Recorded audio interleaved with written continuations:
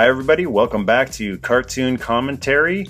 Once again, I am joined by the gentleman from G.I. Joeberg. We've got Paul. That's me. What's up? And Robert. Robert's right here and ready to go. And Steven. Greetings, everyone. Gentlemen, thank you very much for joining me on the second episode of Cartoon Commentary. We're going to go right into episode 2 of the G.I. Joe Sunbow series. It's called Slaves of the Cobra Master. So everybody sync up your DVDs, get your blue dot right next to the word slaves, or get it ready on Dailymotion or YouTube or wherever you found it. And I'm going to give the countdown. Everyone ready? Ready. Mm-hmm. 3, 2, 1, go!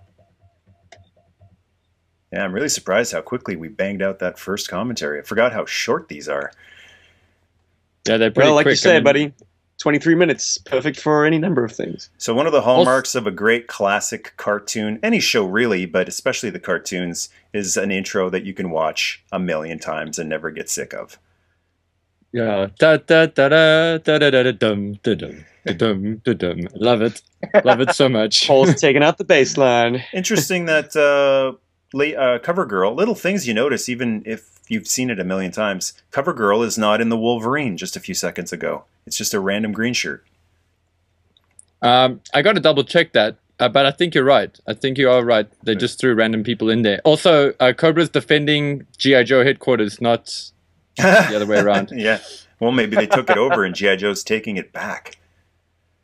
Ah, Cobra Yeah, it seems Commander. like Cobra has controlled some urban area, and G.I. Joe is kind of on the offense, kicking them out. And we're going into a recap of the previous episode for the kids who got home too late from school and missed the last episode. I love this or had voiceover. detention. I like the voiceover, this nasally voiceover narrator. Oh, this guy, he's great. Well, if you were watching this back in 1983, you would have been watching this on a Tuesday. The original miniseries ran from Monday to Friday from the 12th to the 16th of September in 83. Mm-hmm. Later on, it was on every day after school here in North America. It was G.I. Joe and Transformers after school every day. Oh, wow. Yeah. I would have run home. Listen to the music, which we didn't mention in the first commentary, but love the music, which is supposed to be coming out on DVD soon. Oh, I hope so, because, yeah, the Sunbow series has such a great score. In fact, a lot of Sunbow series have great or sort of scores, orchestral music, backing tracks, what have you. So great that they saw ample reuse, but at least in this miniseries, we're hearing it all for the first time. Kind of adds a veneer of polish that will never be taken away from the mass device. Gives it a class, like the saxophone. While everyone else was using synths, they were using saxophone on G.I. Joe. Also, a great little relatable point here. Those controllers they're using are very similar to the Atari, I think it's Yeah. 1600 or 2600. 2600. Yeah, so it's a great way to get a relatability between viewer and what Cobra Commander and Destro are doing there. Mm-hmm. As in they playing a fighting game. The best fighting game ever. Duke is a pretty strong cat. But it's the headband that's giving him And that super guy strength. is Right? gigantic. Yeah, I How think big is huge. that guy? Just like 10 feet tall? I think it's the headband that's augmenting Duke's strength. It's like Yeah, no, super he couldn't soldier handle serum. him on his own. So that's, by the way, Robert J. Walsh was the composer of the G.I. Joe music and most of the Transformers music as well. So apparently they've been saying for years they'd be releasing it, but Sony put out a statement last year saying they'd release it hopefully soon.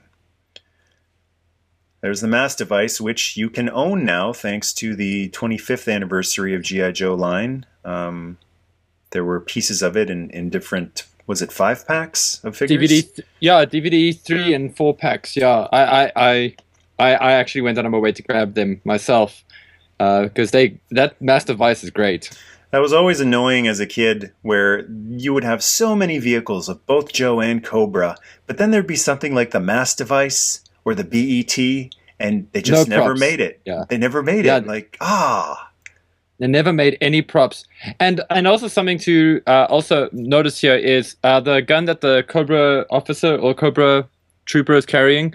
I mean, that would be replaced on the carded versions with the Dragunov, or with a Dragunov lookalike. But I mean, that gun is what comes packaged with, similar to the one that's packaged with Zaymot and Tomax. Steve might jump in here and correct me, but I think I'm right this time. The Zaymot and Tomax 25th anniversary versions, sure. Yes, and that's a gun that's which is a nod to the cartoon. That's yes. I think they molded that specifically because we never got in the vintage line that exact sculpt of gun. Except, yeah, no, you're right. Yeah. You know what's interesting? You mentioned during the first commentary that the blue-eyed, blonde-haired, all-American boy Duke has a German name, Konrad Hauser. And it's also interesting that a lot of the G.I. Joes from early on in the toy line came with World War II German weaponry. Yeah. Thompson. Case in point? Oh, well, not the Thompson. Well, yeah.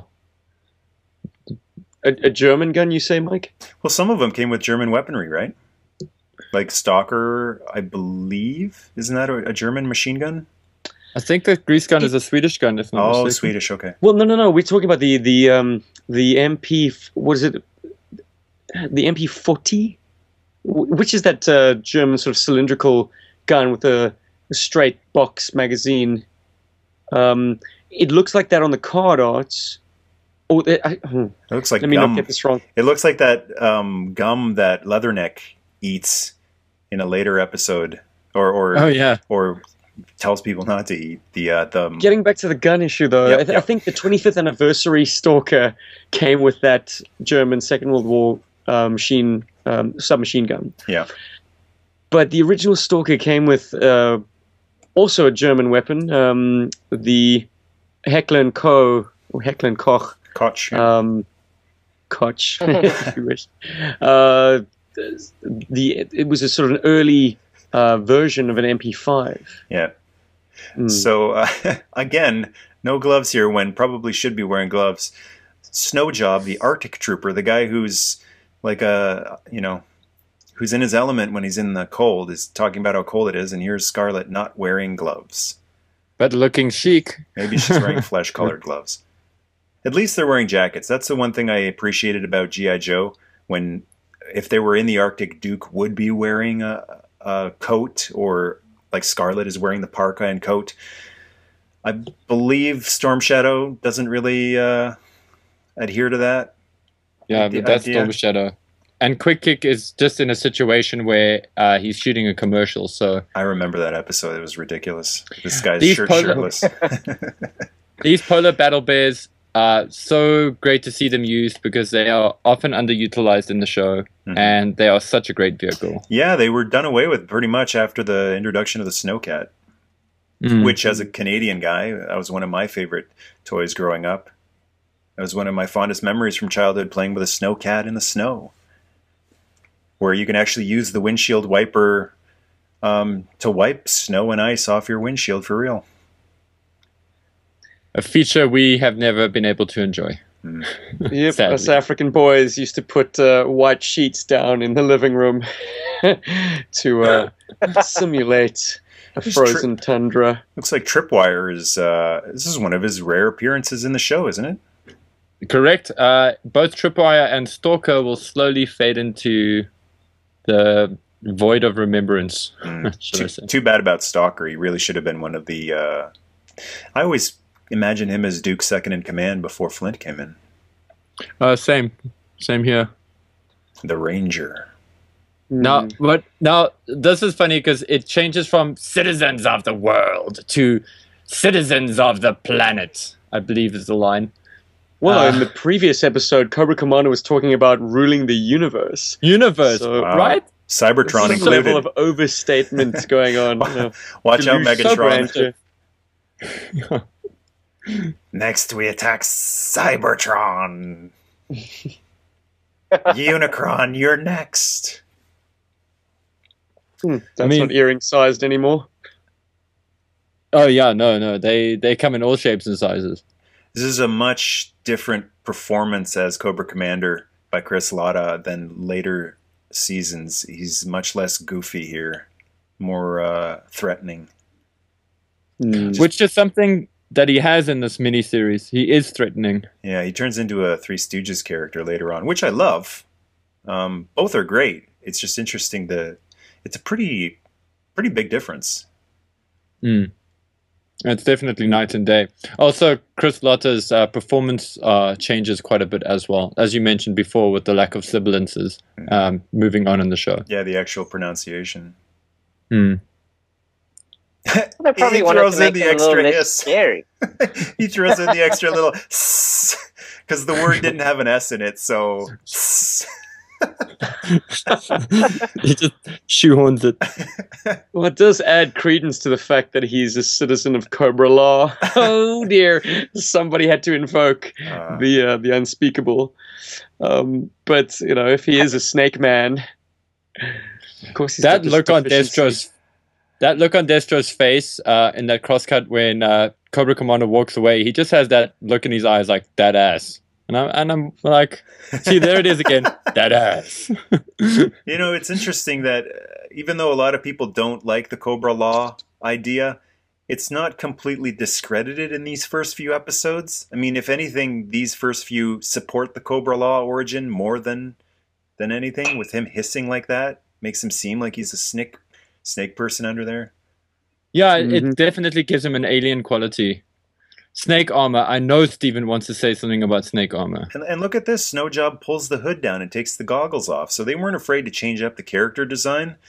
On the show, it wasn't just, nope, he has to look like his figure looks.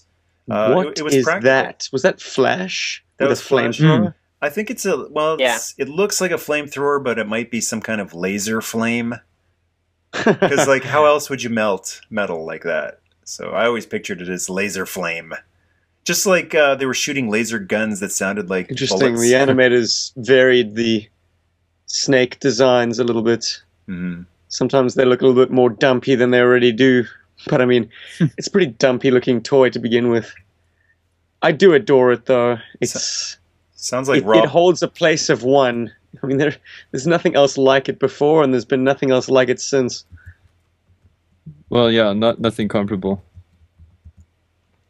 Are they trying to crush That them sound with like a effect. big weight? It's weird. was They're gonna- trying to It's a crush lot them of with effort. giant weight. The- Just shoot them. And then he's like, oh, poop, well, I've gone halfway. Might as well finish the job. Because he could have just stopped, you know. The voice actor for Snowjob sounds familiar to me, and I just Googled it. It's Rob Paulson, who Tick fans will remember as Arthur from The Tick. Tons of wow. other cartoons, too. Great show. Yeah.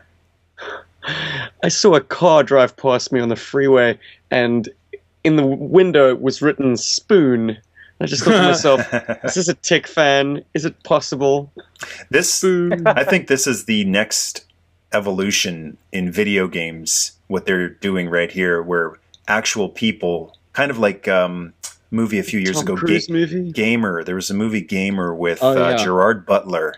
I think that Yes, might be I where we're remember. headed, where people, it's just won't be enough to control digital characters, so we'll be controlling real live people. Yeah, it'll I it'll think start with once you Running go Man through the first. VR kind of evolution, you will need real stuff eventually. Yeah. Maybe. Gotta put in the Pardon gum. It's supposed to go in your mouth. Double mint. I think this is where the wedge begins to be driven. Destro and Cobra Commander. What a Yeah, scream! Oh, it always starts out like that, man. Hey, buddy, let's play some Double Dragon 2. Oh, yeah, that's a good idea. Why do you keep punching me, man? Why do you keep taking all the power-ups? Yeah. Yeah, that's what happens. You know, It's very if you don't- difficult not to hit your partner in that game. Yeah, Mhm. that is true. That's why you play mode A and not mode B. So it's great that Duke gets out of here all by himself. I like that he's not rescued yet at this point. They can't let this guy seem like a complete nitwit that, needs help to get out of the situation. The friendly snake security. I love it. Spider-Man. Spider-Man Duke. Yeah, Jeez. Yeah. Spider Duke. Friendly snake security. hello. It's just so cute. And I like They the fact that definitely Duke is basically, on the same level, maybe almost as Snake Eyes. He can do amazing physical feats too. He's not just a pencil pusher. Oh yeah. Yeah. Did you see that forward tuck he did in the previous episode, dodging gunfire by doing a little bit of tumbling? Yeah, and he doesn't Amazing. come off to me as a young character, like in some of the other iterations of G.I. Joe, like Renegades. I liked Renegades, but Duke seems very young in that, and then Channing Tatum in the live-action movies. I like that Duke here seems like a 40-year-old. He's got quite a lot of experience. Yeah, he's Yeah, I get hard that and- feeling as well. He knows what he's I like- doing. He has experience. I like her. I don't know what happens. I can't remember what happens to her, but I enjoy her as a It's as a Zorana. MacGuffin. It's actually Yeah. Zorana. It has to be. That's great. I Retcon. buy that. It's also cool to see Cobra Commander actually doing some of the shooting. Actually pursuing Duke himself, not standing in the back shouting orders. Yeah. Guys, I think we've just seen the entire Cobra toy lineup for 1983 as of this moment. Now we've got the Viper gliders. Oh, yeah. So we've seen the snakes. We've seen Cobra troopers, obviously. Ostensibly, we've seen officers, maybe. We've seen Fangs. We've seen his tanks, Destro and Major Blood, and obviously Cobra Commander. So, bam, tick, tick, tick. And that doesn't seem like a toy commercial to me. It's a good Precisely. choice for that scene in particular. I want to see, instead of the noise of jet engines and machine guns firing at Duke, I like the idea of him getting out of there in a quiet, silent vehicle. And as you said in the previous commentary, you're not being hit over the head with the toy commercial. Mm-hmm. It's very germane to the scene. Snake Eyes was wearing gloves. It You looked should like be happy it. to note, hey, Mike? They weren't black, though. Radiation's Kind a of thing. ruins his look. He needs the full black look. I assume the rest of his outfit was radioactive resistant. I hope so. I mean, in the old days, if your skin was covered, you're golden, right? Yeah, Biohazard exactly. suit was basically cloth, cotton, nylon. I mean, if you had something covering your face, or if the figure had something covering its face, it could clearly breathe underwater as well. Yeah. Or had a helmet. Yeah. We'll get into that in one of the future episodes of this series. Snake Eyes being cured of radiation poisoning. It's one of the goofier parts of the show. So they are being forced to leave a man behind. They're going against the Sergeant Slaughter rule of we all go home or nobody goes home. Yeah, or to be fair, they're securing their escape. They get a check on Snake Eyes. He's not replying, obvious reasons. He's at a loss for words. I love Snake Eyes having a handgun. Oh, there we go. Yeah, he left them no choice. Oh, here comes the Spock moment. Scarlett's she's upset, but she's faking it because she's like, There's the Hauser finger. Hauser finger. yeah. Needs of the many outweigh the needs of the few, Total Wrath of Khan moment right there. or the one. Oh, gosh. Oh, Awesome. my goodness. And I love how he just walks back into the smoke, accepting his fate, hoping that someone will be able to cure him of his radiation poisoning. So the triangle, the love triangle seems to be established as early on as the second G.I. Joe cartoon. And then never mentioned again? Yeah. Well, quickly well, we disposed got of. it. Once you We got introduce thrown in our Lady Jane faces Flint, in. that's more important. It's nice animation here. We haven't talked much about the animation, and I like these gliding scenes here. Nice cinematography, movement, action. Yeah, excellent match Especially if you shots. think animating a moving object like that and changing the angles is probably very difficult. I love that yeah. he falls right into a his tank and immediately knows how to drive.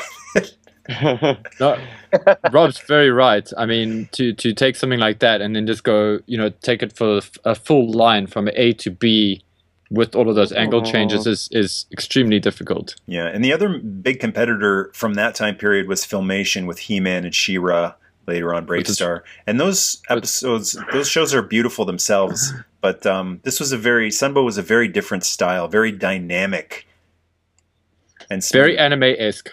Yeah. Because I mean, they got it all, a lot of it animated overseas. Mm-hmm. But Did not. anyone else catch sight of what looked like a moccasin done up Yeah. in Yes. a light grey with a black underside? Yep, I spotted that too. Beautiful. I do like these commentaries. They force me to watch things a little bit more closely. Now, I was watching those Cobra Troopers' heads, and it didn't look like they were wearing those mind control headbands under their helmets. It might have been a little higher up, but or maybe they're wearing them somewhere else, around something I'm else. still sticking with the explanation that they're motivated by greed, man. Yeah, Pyramid of Darkness. Money is a Pyramid scheme powerful of thing. that's right. There's Doc. Hey, it's yeah. He's gonna be okay. Thank you, Rob. And Cover Girl, Oh, who's yeah. blonde. Should be a blonde. With a Yes. name like Covergirl, Well, just to should she be blonde and Swedish? differentiate her from Scarlet. Yeah, the toy also should have been blonde, but they made the right call, I think, in the cartoon. Agreed. And also something for the listeners. I still cannot figure out how Scarlet ties her hair back. And it's something viewers should have a look at as you're watching the show, but you'll see there's no hairband whatsoever, ever. So something to ponder. Oh, Glue. must be. Like, It's not like she'll ever need to let it down. She uses hair to tie her hair. back. Which is Seamless. totally cool, but they just don't draw that in. Uh-oh. That one guy looks so derp. That might be like a great diet fad. Like some of those guys are sweating wearing those things. You know, just pop one of those on and sit and lose 50 pounds. They're wheeling Duke around. I mean, they could just put him in an infirmary and get a comlink, you know. So the badge on Duke's shirt there, it's a parachute. So he's some sort of an airborne... Yeah, he's airborne. I think he's an airborne ranger. Airborne I ranger. think. Yeah. Or yeah. So he knows how to pilot a Sky Striker pretty well then, too. I think they always had that in mind. I think that was why they made him that way, because I think a lot of the ideas for the cartoon was set up in the character design. I would like to believe that Duke was a character that was conceived for the cartoon. It's interesting because Flint is also a flyboy, right? A helicopter pilot, and Hawk is named Hawk. So all of the leaders are some sort of airborne theme. That's another. Now episode. we get previews, and now we're getting like some previews of War of the Worlds meets Cobra. We get to showcase some of the underwater toys. We've exhausted all of the actual toys These by now. creeped me out Gotta when I was stop a making kid. one up.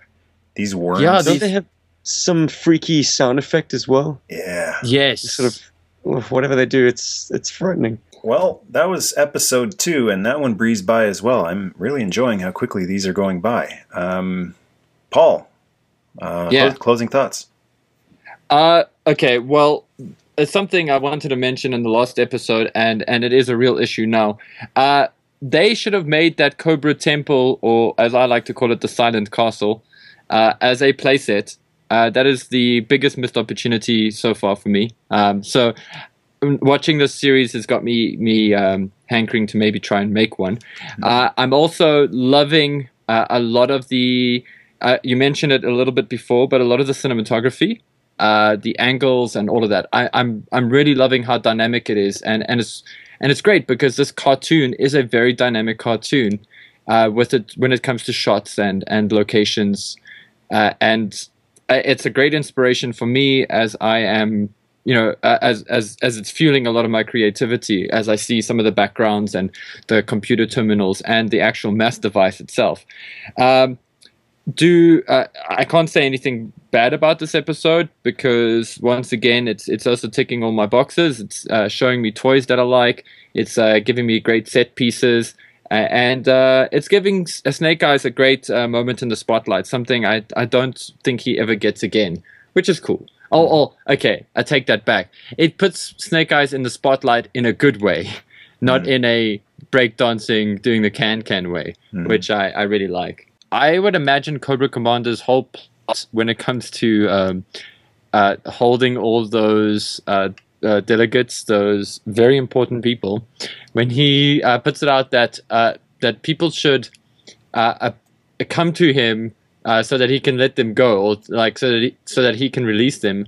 And it just makes me think of our current international political situation, where would we as people really beg Cobra Commander to let go of a lot of our leaders?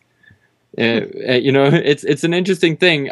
Just looking at it now, I couldn't help but think, oh, okay, well, he's got a whole bunch of politicians and he wants us to beg him to give them back to us. Good riddance. Yeah. Yeah, take that, politics. So yeah, Robert, closing thoughts.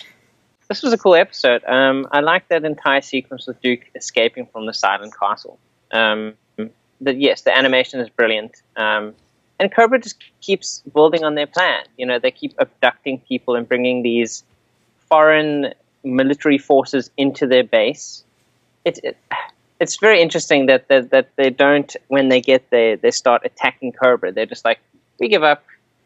You can take us. And Steven, closing thoughts? I think my high point in this episode was the sacrifice of Snake Eyes. Already we're seeing more character developments and moments, important character moments, given over to this silent, faceless character than he would get in the entire Sunbow cartoon run. And Scarlett's reaction to that is equally moving. I mean, it's not just losing a comrade in arms.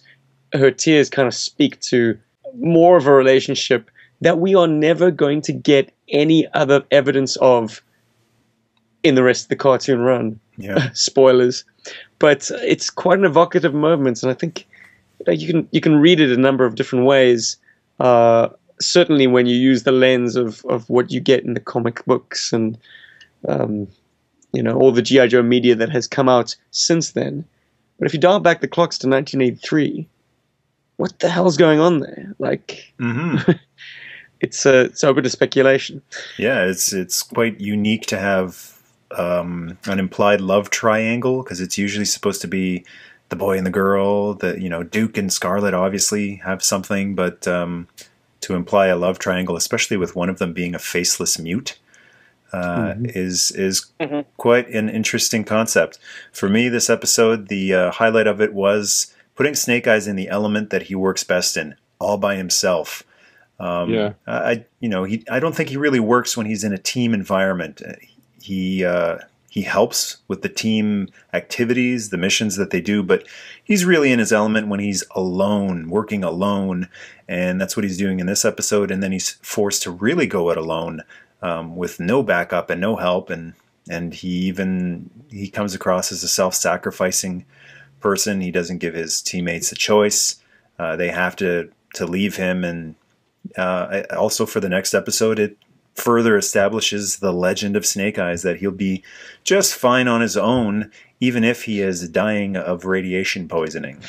You said it, man. He's best on his own, because, let's face it, playing with your Snake Eyes action figure in a team environment gets really awkward.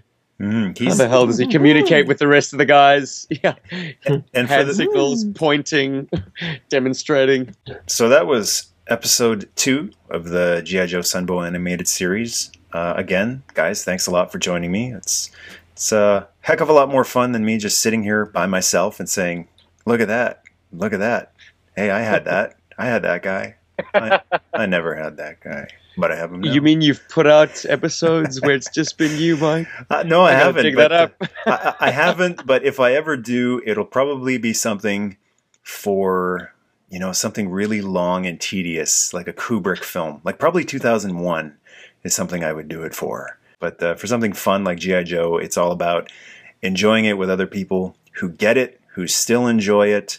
That's what I love about G.I. Joeberg, and I'm going to give you guys a little plug right now for people who don't know about G.I. Joeberg. Check them out on YouTube. They got some awesome reviews there. I love how you guys take the toys outside, which I've forgotten about that. But when I was a kid, that's where the most fun place was to play with G.I. Joes, to take them outside, on the dirt, in the snow, on the water, taking that shark in the river. So I love that you guys shoot your reviews outside. when you guys shoot those reviews of the toys outside, just how apprehensive are you about taking these vintage toys out into the sunlight and the dirt? I'm gonna quickly jump in because before Steve gets to answer, but Steve does a lot of the, or should I say, he does like 99.99% of all of the photography for the reviews. Actually, it's 100% here, folks. But I'm the one who's apprehensive about my toys going outside sometimes. And he took my mean dog when we did the mean dog review, and he sends me this picture of the mean dog by this fire that's on the side of the road. No. He just conveniently saw a fire on the side of the road and decided, hey, that's some great, that'll be great footage. And he was smart because he doesn't tell me, he just sends me the photo, and I'm like, oh my god, really, Steve, really? Well, you're apprehensive about your mean dog. Me, I was apprehensive about pulling off onto the side of the road in the middle of Johannesburg, which is probably crime central in Africa. I mean, it's a smart move. It is a scary place to be on this continent after dark, especially if there's a roadside forest fire happening. But I tell you, the most apprehensive I get shooting these reviews is not for the toys themselves, because I typically like to buy very much less than mint specimens, because I like to play with my toys. So the more beat they are, the more encouraging they are for me to play with. But I do get apprehensive about taking my iPhone into these environments. I don't shoot on some fancy dedicated camera. I use my mobile, and having it on a tripod in a running stream, trying to get the perfect shot of hit and run. God. It's hair raising sometimes. All it takes is one little tip and sploosh. Yeah, one of my favorites had to be because I had done voice for the Cobra Bug review, and I'd handed over my Cobra Bug to Steve. So I had done all my scripting and whatever. So I only actually got to see the final product when it gets put up on YouTube, which is often the case because it's kind of like a nice little surprise because Stephen will do the final editing more often than not. Or actually, yeah, I think Stephen's only ever done the editing with the exception of Rob here and there every now and then, and myself sort of. But anyway, and I'm watching this Cobra Bug review, and I'm sitting back, and I'm just like, okay, I'm making sure I don't sound like a complete tool, and I'm listening to everything, I'm hearing everything mixed, and I'm like, okay, this is great, and it's like, oh, it pops out of the river. I'm like, Steve put my bug in the river. Thanks, Steve. But I'm like, it's a great where shot. Where else is a Cobra Bug supposed to go? Come on, exactly. Paul. No, Jeez. exactly. No. Amphibious. Hello. Yeah, I know, and I'm you should totally... put your USS flag in the pool. I would if I could get it out the door. but that was great because I saw that and I had that reaction, and I'm sure a lot of collectors, specifically collectors, see that and go, they put that thing in the water, kind of thing, and I love that because that is the video. Like if I ever want to tell a friend of mine about G.I. Joe Bug as a YouTube, entity or as a YouTube product, so to speak, I always show them the bug review because it's got some of the. For me, it's got some of my favorite moments in our reviews. Well, I like that because, I've gotten away from that myself. I like things minty and pristine. And I've forgotten how much fun, particularly G.I. Joe, was to play in the elements. And I'm inspired to take my shark down to the river when it warms up, or if we get another big snowfall here.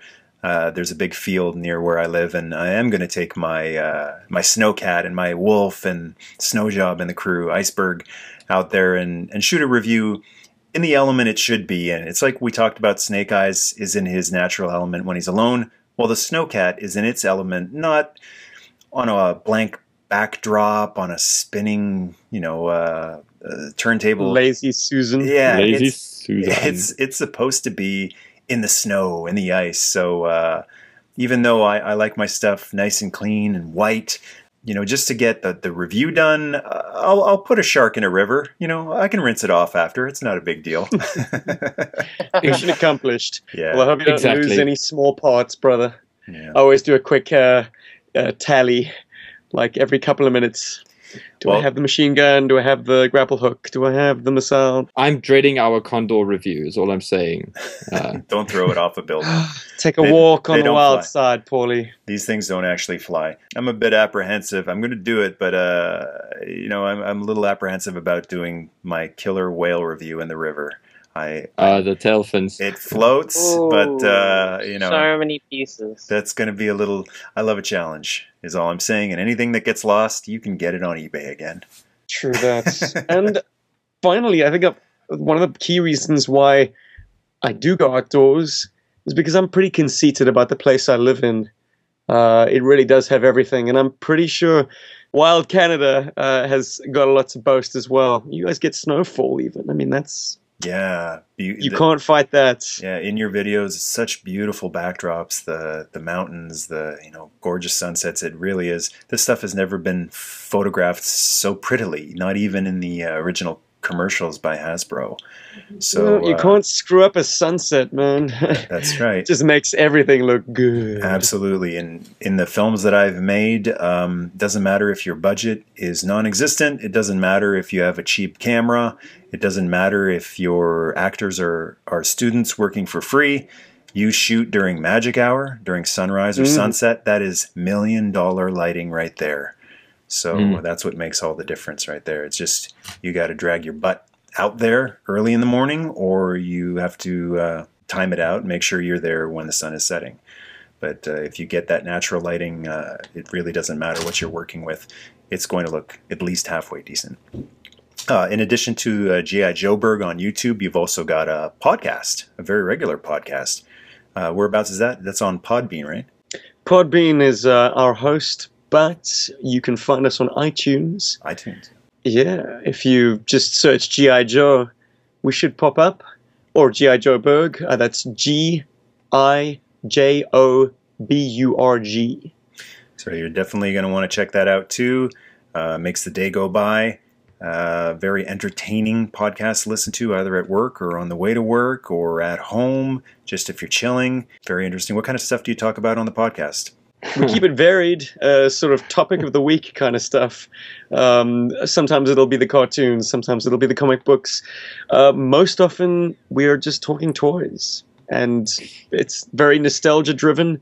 I always wanted it to be a forum where I could talk about how I used to play with G.I. Joe and contrast that with how our listeners used to play with G.I. Joe. We've gotten some great feedback in that regard. People love to just bathe themselves in nostalgia. Whether it's ours or theirs, we all share this in common. In spite of the fact that we live oceans and continents apart, G.I. Joe was our go-to thing. It was our thing. Yeah, Some kids put sports above everything else, or video games. We liked to go on our own adventures with our action figures. And that kind of unifying factors, it's very heartwarming. And talking about... We're a global community now. Talking about being in your element, being in your proper element. I remember being, as a kid, if another kid had a G.I. Joe, you were friends. And that's all it took. It was just, oh, you've got Duke, I've got Roadblock. You've got a Sky Striker, I've got a Rattler. And you could play with that person for hours.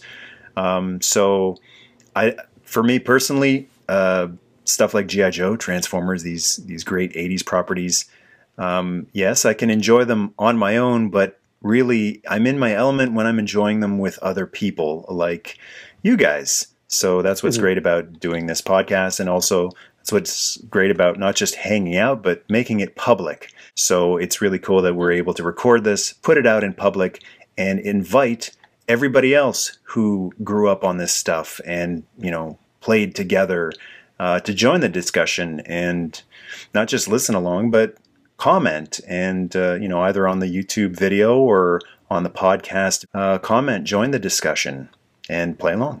Well, thanks for having us on your show, Mike. Yeah, thanks a lot for joining me, and looking forward to more. These are just breezing by. We'll be done by lunch tomorrow. All right, guys. Thanks again, everyone, for listening. And until next time, Nerdmas Day.